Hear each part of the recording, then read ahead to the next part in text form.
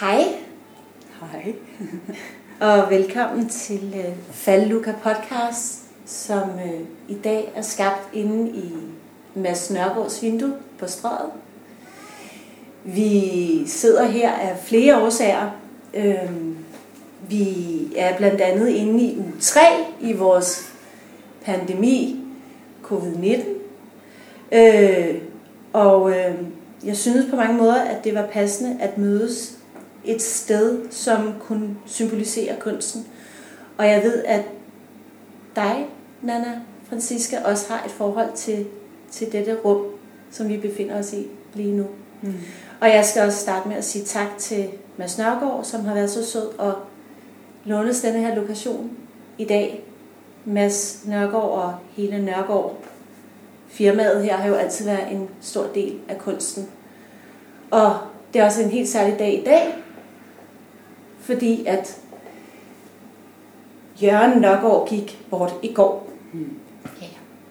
Så pludselig giver det endnu mere mening at mødes på denne her lille fine scene, som der har været skabt så meget kunst i. Både under Jørgens tid og under Masses tid. Og Nana Francisca, jeg vil lade dig selv introducere dig selv, hvem du er, og hvilken slags kunst du bevæger dig indenfor. Ja. Og hvad dit forhold er til det her vindue. Yes, det giver god mening. Jeg hedder som sagt Nana Francisca Schottlander, og jeg er oprindeligt uddannet danser, men har i de sidste 15-20 år bevæget mig i sådan et krydsfelt mellem dans, performance, installation, iscenesættelse med en masse hybridformater til følge. Så det har været sådan en meget bred palette af værker og projekter, jeg har været involveret i, både mine egne og andres projekter, og både inden for scenekunst, billedkunst og i noget, der nærmest kunne minde om arkitektur. Og inden for de sidste 5 år har mit hovedfokus ligget på, hvad man kunne kalde samskabende potentialer. Altså det her, hvordan et værk eller en værksituation kan være en ramme for at udfolde en undersøgelse i samspil med dem, der måtte befinde sig i den ramme sammen med mig. I første omgang primært med fokus på, samskabende situationer med mennesker. Deriblandt her i det her vindue, det kan jeg komme tilbage til. Og i de sidste 3-4 år meget med fokus på, hvordan man kan skabe værker i en form for ligeværdig dialog med det andet end menneskelige. Med landskaber, naturfænomener, ting der vokser, svampekultur, sten, vind. Men hele tiden med fokus på det undersøgende eller det afprøvende aspekt. Så man kan sige, at mine værker er ikke nødvendigvis færdigt formulerede produkter. De er snarere snapshots af situationer, der har fundet sted, eller er situationer, der finder sted. Og så kan jeg også lige slutte af med at fortælle, hvad min relation til det her vindue er. Jeg flyttede til København, da jeg var 14, fra Svendborg. Og noget af det første, jeg kan huske ved at gå på Strøget, som en lille provinspige, var det her vindue. Jeg kan huske Poul Isbaks stenskulptur herinde. Og jeg kan huske noget neon, som måske har været ved Akolao. Og jeg kan huske en installation af Kirsten Deleholm. Og hver gang så gav det sådan et det gav plads, fordi at min forventning om, hvad der skulle ske her i den agenda, der foregår her på Strøget, blev brudt, og jeg blev tilbudt noget, Hver gang føltes det enormt generøst. Det vækkede kæmpe nysgerrighed, og det var enormt inspirerende også, selvom jeg ikke nødvendigvis som 14-15-årig forstod, hvad det var, jeg så blev jeg meget grebet af det. Så derfor så har det her rum på en eller anden måde for mig altid været et kunstrum, også selvom det jo egentlig primært er et kommercielt rum. Og på et tidspunkt opstod den her idé om at lave eksponerede beboelser som en måde at undersøge forskellige grundlæggende temaer omkring det at være menneske. Så sådan et slags laboratorieformat, hvor selve det at bebo et sted til offentligt skulle være med til at skabe udgangspunktet for at undersøge forskellige ting. Og der kunne jeg simpelthen ikke tænke på noget mere passende sted end det her vindue. Det var som skabt til det. Plask midt i det offentlige rum, midt i en total kommerciel agenda, midt i folk, der render rundt og køber og glor på sig selv og hinanden i den agenda. Og på en eller anden måde at indtage det rum og placere livet bare sådan, som det er i al stilfærdighed. Og kroppen bare sådan, som den er, uden at være photoshoppet, sminket, på anden måde objektificeret, bortset fra, at man så bliver til et objekt, når man er i et rum som det her. I hvert fald så var det startskuddet, den idé, og så tog jeg mig forfærdelig meget mod til og kontaktede Mads og sagde, hej, jeg vil gerne lave et værk, hvor jeg bor 3 døgn i dit vindue. Er det noget, vi kan finde ud af?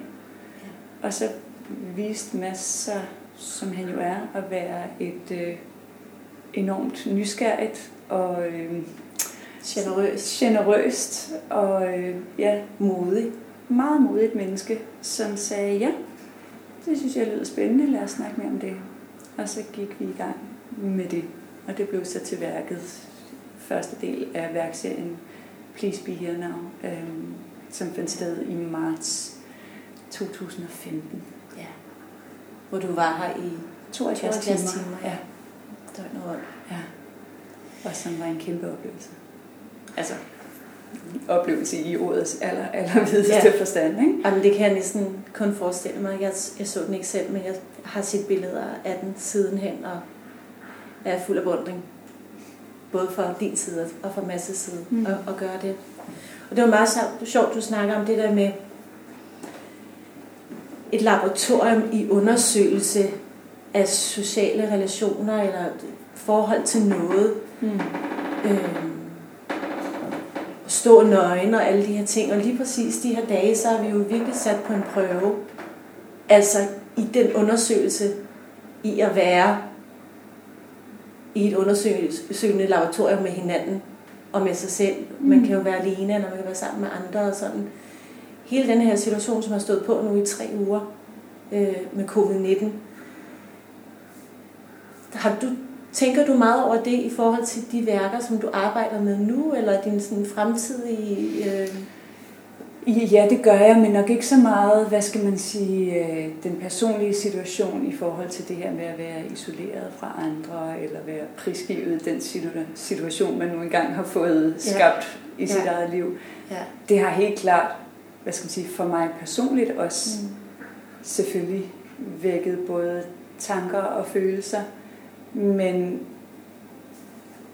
altså den optagethed, som jeg de senere år har haft af relationen mellem menneske og andet end menneske, går jo også i høj grad ud på at prøve at genforhandle den her forståelse, vi som mennesker har af vores egen vigtighed.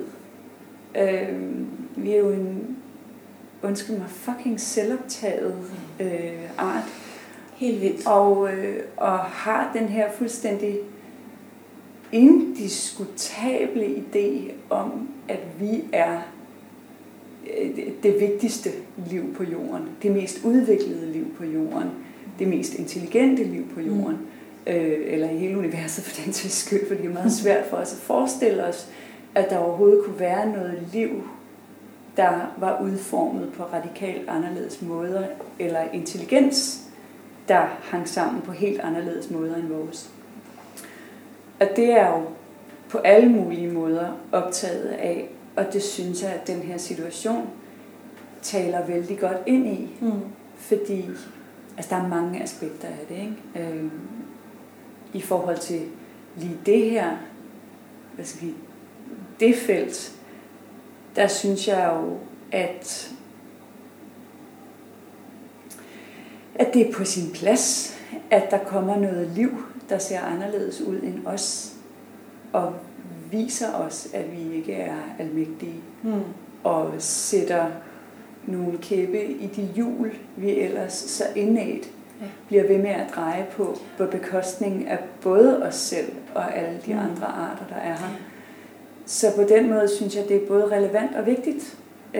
Det møde, der lige nu finder sted mellem covid-19-virus og menneskeheden, er et vigtigt og potentielt afgørende møde, fordi den måde, verden lukker ned i anførselstegn nu, er jo samtidig også en mulighed for at gentænke, hvordan vi har lyst til at være her, når verden nu på et tidspunkt åbner op igen. Og om det er de samme præmisser, vi skal være her på, eller om man kunne forestille sig, at vi hver især og sammen valgte at finde nogle andre måder at gøre tingene på. Og det tror jeg både, man kan finde inde i sig selv og med sin familie og sådan, men det bliver også interessant at se, hvordan samfundet kommer til at agere efter det her. Nu sidder vi helt symbols her i Masses butik klokken 2 om eftermiddagen, en torsdag, lille fredag, hvor der i princippet burde være helt fyldt, ikke? Og man kan jo gøre sig nogle tanker om, hvorfor skal jeg købe den smarte bluse? Hvorfor skal jeg? Og i forhold til kunsten ser jeg jo også det som det yderste led i den her fødekæde lige nu. Vi vil have mad, vi skal have et sted at bo, det er der, vores penge lige nu skal gå. Vi skal have gang i økonomien langsomt, så kan vi måske finde på at købe lidt tøj, og så til sidst kommer kunsten så i den sidste ende, ikke? Jo, det er sådan, det ser ud nu. Det kan man så diskutere, om det er den rigtige prioritering, ikke? Præcis. Altså jeg mener, det er sindssygt vigtigt i den her tid, både før covid-19, med de globale udfordringer, vi står overfor, og med covid-19, og det gør ved os som verdens samfund, at kunsten får lov til at tale med, får lov til at tænke med, får lov til at pege i andre retninger, får lov til at påpege det, der ikke fungerer. Og jeg synes, det er fuldstændig afgørende for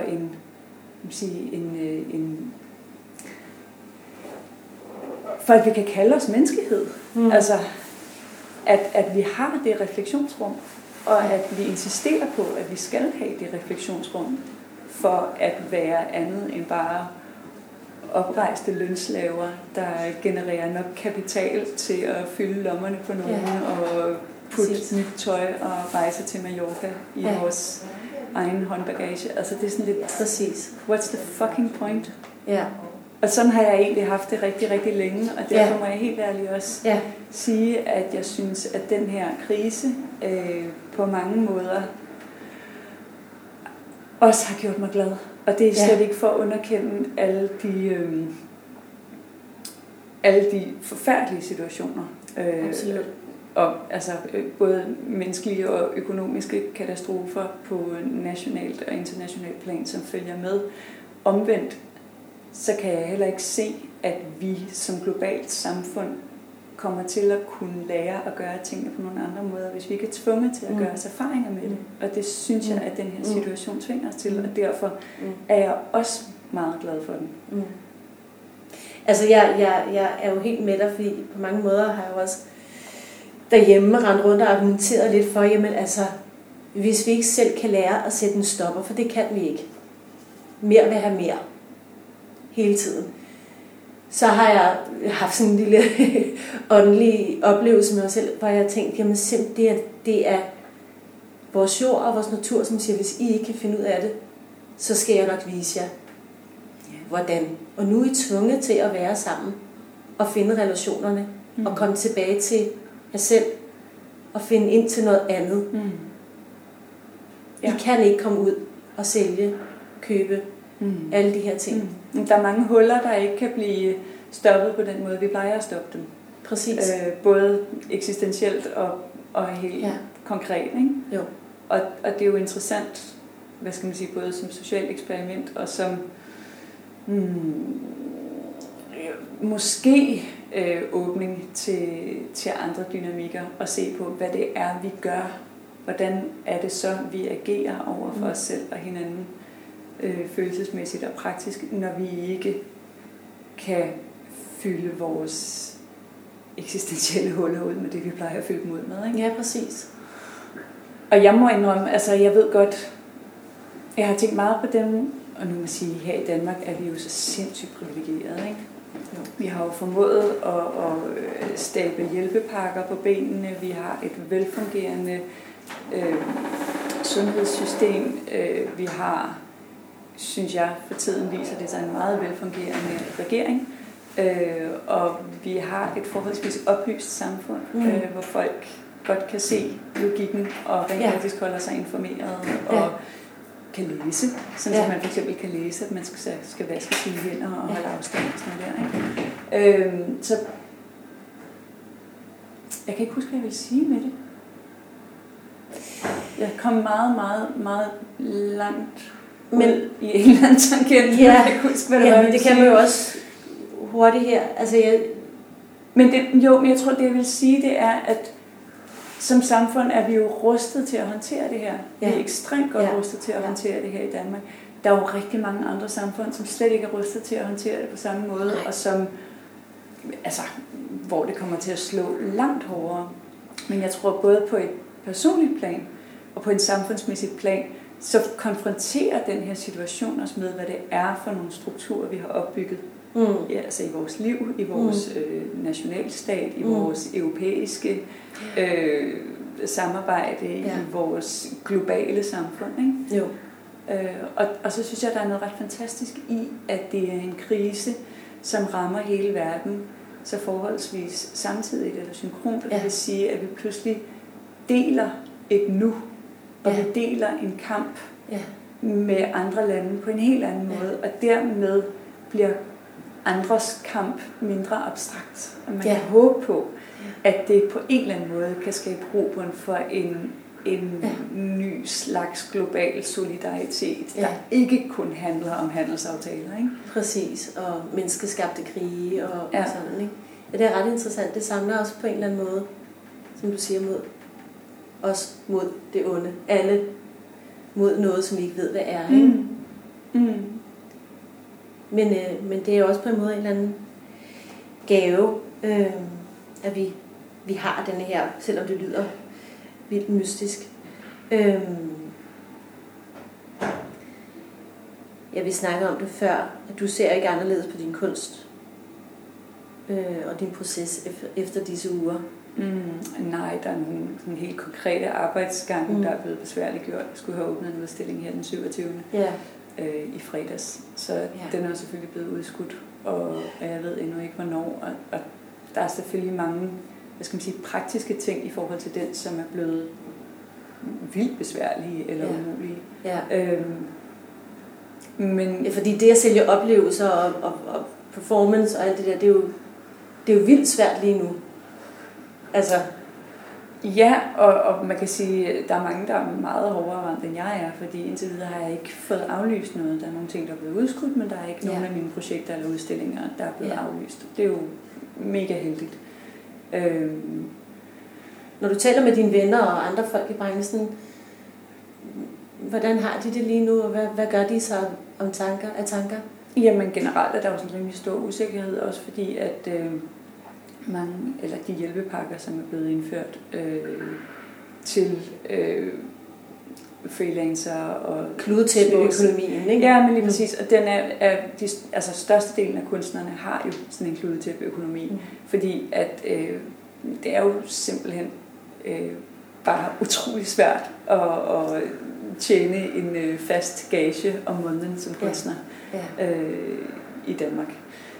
I forvejen. I forvejen. Ja. Og det vil sige, at alle supplerer op med alt muligt, eller har ansættelser nogle steder, og B-indkomst fra andre steder, og alt muligt.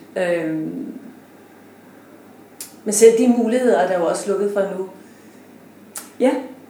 Altså, der er jo rigtig mange, der er totalt på barbund. Kunstfonden har så heldigvis samarbejde med regeringen besluttet, at man ikke skal betale de tilskud, man har fået til projekter tilbage. Ja.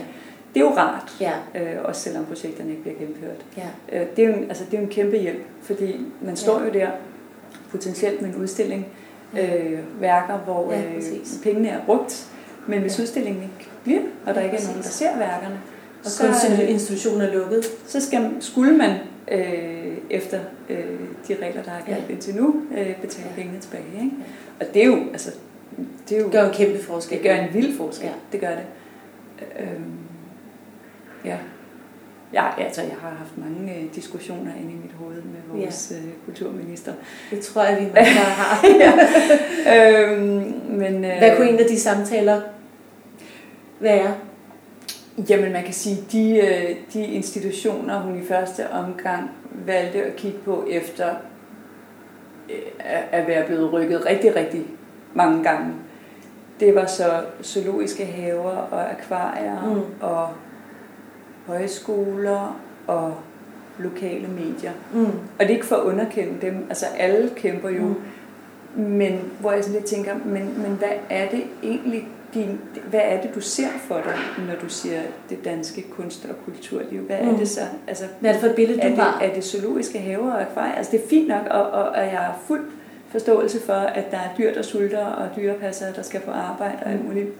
Men der er også teatre, som er nødt til at dreje nøglen om, fordi de ikke får deres billetindtægt. Der er museer, som er afhængige af deres billetindtægt, og som stadig har faste udgifter. Der er festivaler, som må lukke ned og se milliontab i øjnene.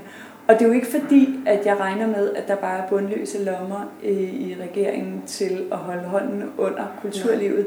Men det kunne være rart at vide, at man havde en minister, som formåede at se et samlet kunst- og kulturliv, og ligesom tage hånd om det i en fælles pulje. Ja, og måske også havde fingrene lidt mere nede i... Ja, det kunne være rigtig smart. I kunsten og kulturen, altså fordi teatre og kunstudstillinger og institutioner, de bløder i forvejen, og nu skal der virkelig kæmpes, ikke? Jo. Og vi stiller alle sammen op gratis og gør ting og prøver at holde gang i historien og samtalerne. Ja. Og det er jo, hvad skal man sige, en forlængelse af den der opfattelse af, at kunsten, jamen det er flødeskum. Altså det er det første, der ryger, ikke? Fordi det er jo en luksus. Men hotellerne og rejsebranchen og alle mulige andre, hvad skal man sige, i anførselstegn, luksus eller forbrugsgoder, dem skal vi holde hånden under. Ja. Fordi det er en del af vores økonomi, det skal holde hjulene i gang, men vi skal fandme ikke underkende, hvor vigtig vores åndelige økonomi er. Præcis. Vi bliver et samfund af dumme, selvoptagede, angste, uinteresserede mennesker, hvis vi ikke holder hånden under det. Præcis. Jamen, der har jo været mange fine artikler her de sidste par dage. Jeg læste også en fra Kulturmonitor, som også virkelig var fint skrevet, netop for at støtte de kunstnere, som måske ikke har så meget at lave, men bidrager. Altså, hvad er forskellen på en musiker, som holder en koncert 140 gange om året, og en, der holder 20 koncerter om året, intim koncert i et eller andet, hvor ham, der holder 20 koncerter, ville ikke blive støttet, som det så ud for et par dage siden. Ja. Men det vil ham den anden. Ja, men det er jo fordi, det opgøres i økonomi, ikke? Jo. Ja, men du har taget nogle bøger med. Ja. Kunne vi ikke komme lidt ind på dem? Jamen, det kan vi godt, men det var fordi, i forhold til det her med den her situation, og hvad jeg arbejder med, og sådan noget. Og den her vældig relevante undersøgelse af relationer mellem mennesket og alt det andet, vi er her sammen med og består af, og udveksler med, hvad enten vi vil eller ej. Og jeg havde egentlig nogle flere bøger, jeg ville have med, men så gik der hjemmeskole i den, og så kunne jeg ikke finde halvdelen af dem. Ja. Men en, som jeg har vendt tilbage til en del de sidste 3 års tid, og jeg er bestemt ikke den eneste. Hun er efterhånden blevet ret udbredt. Det er Donna Haraway, som skriver om det her med relationer mellem menneske og andet menneske, og hvordan vi på godt og ondt er nødt til at gentænke den måde, vi er her på, og er her med hinanden, og forstå os selv som en del af et langt større relationelt spind. Og det er jo der, vi er lige nu. Ja, det tænker jeg. Tvunget ud i. Ja, og jeg synes jo, det er interessant. En ting er at tænke det, og jeg tror, vi alle sammen for så vidt kan blive enige om, at det er sådan, det forholder sig. Men hvordan kan man så tænke aktivt videre ud af de baner, og hvordan kan man stille sig selv og sin krop og sit liv og sit nu til rådighed for at prøve at undersøge, hvad det så vil sige for ens måde at være i verden på. Og der kommer hun med en masse forskellige eksempler på folk, der både i deres kunstneriske praksis og i sociale projekter prøver at træde tilbage fra den her menneskelige hovedrolleplads for at indtage en birolle, eller for at give plads til, at noget andet kan få ordlyd. Og i den forbindelse kommer jeg til at tænke på, men hvem er det, der siger, at en virus, som jo også er en form for liv, er mindre berettiget til at være her end os mennesker? Og hvad skulle der til for at begynde at tænke med den her virus, at handle med den her virus, at skabe med den? Man kan sige, den påvirker jo vores måde at være i verden på. Og vi er så glade for som mennesker at opstille det, der tvinger os til noget som det onde. Men hvad nu, hvis det bare er en dansepartner, som er i gang med at lære os en ny koreografi, og hvordan kan vi stille os til rådighed for at lære den koreografi? Det er en meget fin observation.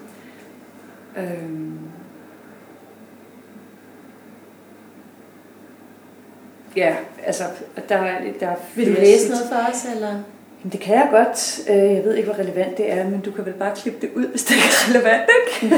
Jeg tager det Hvis du skulle læse nogle få linjer, som du... Ja, men så vil jeg egentlig bare læse fra introduktionen, fordi der opsummerer hun så fint. Så kan jeg læse lidt videre måske. Bogen hedder Staying with the Trouble, hvilket jeg også tænker er ret relevant i den her tid. Det må man sige. Vi vil virkelig gerne væk fra det, der er besværligt, ikke? Men hvad sker der, hvis vi prøver at blive i det, og blive med det, og bevæge os i det? Og det er på engelsk. Det håber jeg er okay. Det er helt fint. Trouble is an interesting word. It derives from a 13th century French verb meaning to stir up, to make cloudy, to disturb. We, all of us on Terra, live in disturbing times, mixed up times, troubling and turbid times. The task is to become capable with each other in all our bumptious kinds of response. Mixed up times are overflowing with both pain and joy, with vastly unjust patterns of pain and joy, with unnecessary killing of ongoingness, but also with necessary resurgence. The task is to make kin in lines of inventive connection, as a practice of learning to live and die well with each other in a thick present. Lidt længere nede står der: In fact, staying with the trouble requires learning to be truly present, not as a vanishing pivot between awful or Edenic pasts and apocalyptic or salvific futures, but as mortal critters entwined a myriad unfinished configurations of places, times, matters, meanings. Nå, det er fint. Og jeg tænker, at det er jo... Altså, jeg håber inderligt, at det er det, den her situation tvinger os til. Om vi så er forretningsfolk, eller fabriksarbejdere, eller postbud, eller what do I know, kunstnere, kulturfolk, ministre, hjemmegående, børn, voksne. Det er min inderlige forhåbning, at den her ufrivillige, hvad skal man sige, frit svævende tilstand på en eller anden måde får os til at forstå os selv i kontekst på en lidt anden måde. Og jeg er virkelig sådan, jeg tror, det der skræmmer mig mest ved den her situation er ikke sygdom og dødelighed. Jeg har ikke lyst til at miste nogen, jeg har ikke lyst til selv at skride endnu, men vi skal alle sammen dø, og der er alligevel for mange af os, så på en eller anden måde skal der ryddes lidt ud i rækkerne, og jeg ved godt, det lyder benhårdt at sige, men sådan er det. Men det, der skræmmer mig mest, er, hvis vi skulle komme ud på den anden side og bare fortsætte præcis på samme måde. Ja. Det vil næsten ikke være til at bære, når vi ikke tog den her mulighed for at gøre tingene anderledes. Men det skræmmer også mig. Hvad er det for et Danmark, der vågner op efter påsken, hvis det er der, vi får lov til at... Og er det bare for at tage revanche, sætte dobbeltdrøn på produktion og dobbeltdrøn på konsumtion, og nu skal vi eddermame ud og rejse, og skal vi næsten op for... Nej, præcis. Slet ikke klare tanken om, at det skulle være sådan, vi skulle gøre det. Jeg tænker sådan, hvad kan man gøre? Hvad kan jeg gøre? Hvad kan du gøre? Hvad kan vi som enkeltpersoner og som samfund gøre for, at det ikke bliver sådan? For jeg vil faktisk ikke have det. Nej.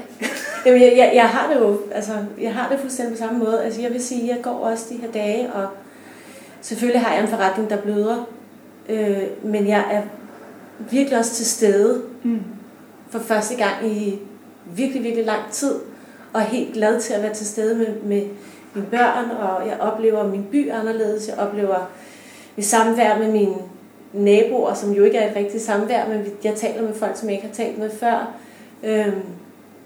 Jeg har faktisk ikke noget imod, hvis vi skruer lidt ned. Og jeg kan blive sådan helt ulykkelig inde i mig selv, hvis det er det, der skal ske. Altså, skal vi bare ud og løbe hurtigt igen? Nej, jeg vil ikke. Nej, jeg har det fuldstændig på samme måde. Og det tror jeg, der er rigtig mange, der har det. Ja, det tror jeg også, men hvordan er det, så man... Men der kan vi så overføre det til dem, som er hine efter, at der skal skrues op, og det er fortabt, det skal indhentes. Og... Jamen, hvem er det, der har det sådan? Jeg kunne virkelig godt tænke mig at vide, hvem der har det sådan. Altså, og er det udelukkende økonomiske interesser, der gør, at man har det sådan? Det er det vel, ikke? Fordi det er man færdigt, hvis det er det. Men det tror jeg, altså... Det største del af... Ja, det tror jeg. Jeg kan ikke se, hvad det ellers skulle være. Altså, jeg er godt klar over, at vi som samfund har en pligt til at generere økonomi og betale vores skat og sørge for velfærden osv. Altså, der må være andre måder at gøre det på. Men altså igen, vi sidder jo i dyre huslejer, og det er dyrt at leve. Og det ved jeg ikke. Jeg har levet på en sten de sidste 15 år. Altså, så på den måde her sådan, jamen, jeg kan godt blive ved med det. Ja, og det er der også noget skønt i. Men prøv at høre, det er simpelthen ikke det, der afgør, om jeg har det godt eller ej. Det er det ikke. Nej. Det er meningsfylde og nære relationer og udfordre mig selv og gøre noget, der giver mening. Ja. Det er det, der skaber fylde. Men det er fordi, du kan mærke dig selv, og du arbejder med dig selv. Jeg tænker med de mennesker, som ikke er vant til at være i sig selv, at det er jo en kæmpe udfordring at skulle bare nøjes i gåseøjne med det, hvis de fylder deres liv med alt muligt andet. Ja. Det er jo en slags addiction. Ja. For jeg har en berettelse til at være her, så skal jeg tjene penge, jeg skal have det rigtige hus, jeg skal have det rigtige tøj, jeg skal have det rigtige... Jo. Det er jo enormt fattigt. Alt det lige nu er bare enormt fattigt. Jo, og det er jo det, jeg håber lidt på, sådan at det her med at være tvunget til at kigge på sig selv. Ja. bare sådan der hjemme i sit eget lille liv. Og være med sig selv i det. Ja. At det forhåbentlig kan... Altså, jeg vil sige, jeg synes faktisk, det var vildt konfronterende. Jeg er jo heldig, jeg har børn, jeg har en kæreste, jeg har masser af ting, jeg kan beskæftige mig med, jeg keder mig aldrig. Og alligevel kunne jeg godt mærke det der med sådan en eller anden weekend at sidde der med mine 2 børn fra 2 forskellige partnere. Ja. Og være alene hjemme, og jeg bor ikke sammen med min kæreste. Den der følelse som, det er bare mig og mine børn nu. Og det er mig, der er den. Og det er mig, der skal stå for det. Og det er det. Nå, det er mig, der er den. Og slet og det er mig, der har skabt det. Det er mig, der har taget de beslutninger, der har gjort, at det er den situation, jeg sidder i nu. Ja. Og det er hverken glamourøst, og jeg er ikke nødvendigvis specielt god til det. Min hjemmeskole ser ikke perfekt ud, og ud over det er jeg træt af at lave mad. Altså. Men samtidig så tænker jeg også, at netop det med at være konfronteret med sit eget liv, og ligesom ikke kunne larme sig ud af det ved at fylde et eller andet på, er jo også fantastisk, fordi man kan slutte fred med det der nu er ens liv, og de valg, man har trædet for at nå dertil, og så derfra sige, når man kan vide, hvad det så er, jeg godt kunne tænke mig at skabe herfra. Ja. Jeg synes virkelig, at de her uger også har været altså netop et refleksionsrum for at sige, okay, men hvad er det så? Hvordan vil jeg gerne bevæge mig videre herfra? Ja. Og jeg håber virkelig, at det er det for mange, og det er mit indtryk, at det er det. Ja. Så vi skal på en eller anden måde bare holde fast i det. Og jeg håber, du har så meget ret. Så vi bliver hævet med rundt i managen i et eller andet sygt karnevalskausal jul, som vi ikke selv har været med til at definere, og som ikke er det, vi ønsker. Præcis. Ja. Det bliver spændende. Vi er vidt omkring her. Ja, vi er vidt omkring. Jeg kunne godt tænke mig at spørge dig sådan lidt her til sidst. For jeg har på fornemmelsen, at vi også er ved at være. Medmindre du selvfølgelig har noget... Det ved jeg ikke, om jeg har. Nej. Men jeg kunne godt tænke mig at spørge dig, hvordan kan man aktivt derude disse dage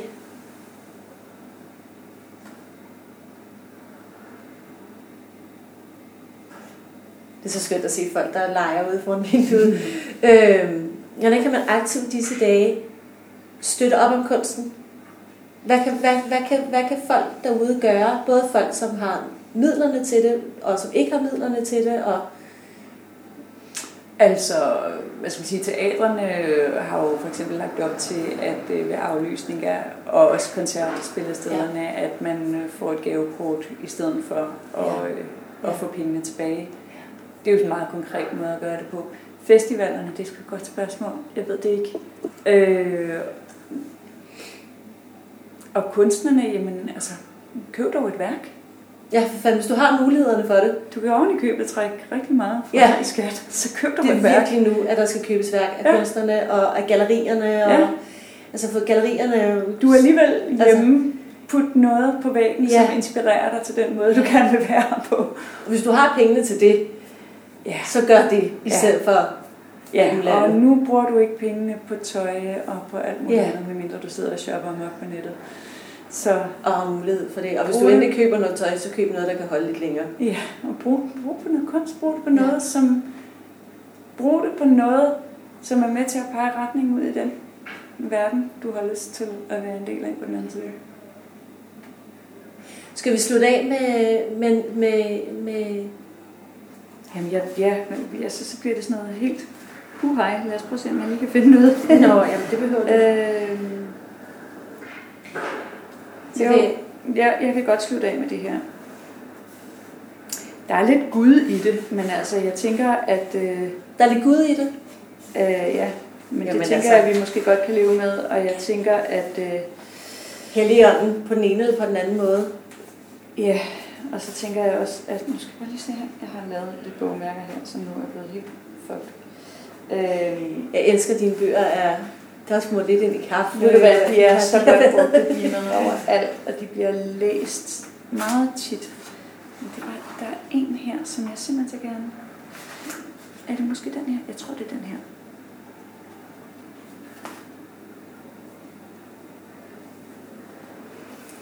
Ja. Det er fra Rainer Maria Rilkes Book of Hours, timernes bog, men jeg har den ikke på dansk. Der er ellers en rigtig god dansk oversættelse, men det her det er altså den engelske oversættelse. Og jeg ved, at Mads også er rigtig glad for den, og jeg er ret sikker på, at Jørgen også vil sætte stor pris på den. Så synes jeg, det er en rigtig fin lille sløjfe på vores samtale. Ja, så det bliver på engelsk. Sorry.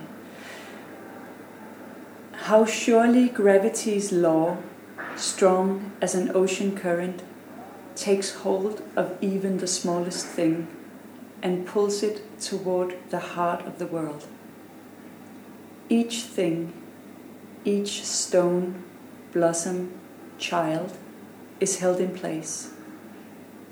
Only we, in our arrogance, push out beyond what we each belong to, for some empty freedom. If we surrendered to Earth's intelligence, we could rise up, rooted like trees. Instead, we entangle ourselves in knots of our own making and struggle, lonely and confused. So, like children, we begin again to learn from the things because they are in God's heart. They have never left Him. This is what the things can teach us. To fall. Patiently to trust our heaviness. Even a bird has to do that before he can fly. Nå. Så fint. Så vil jeg bare sige tak, Nana Francisca, fordi at du vil mødes her. Selv tak. Hos Mads. I din gamle velkendte semi. Jamen, det er et godt sted.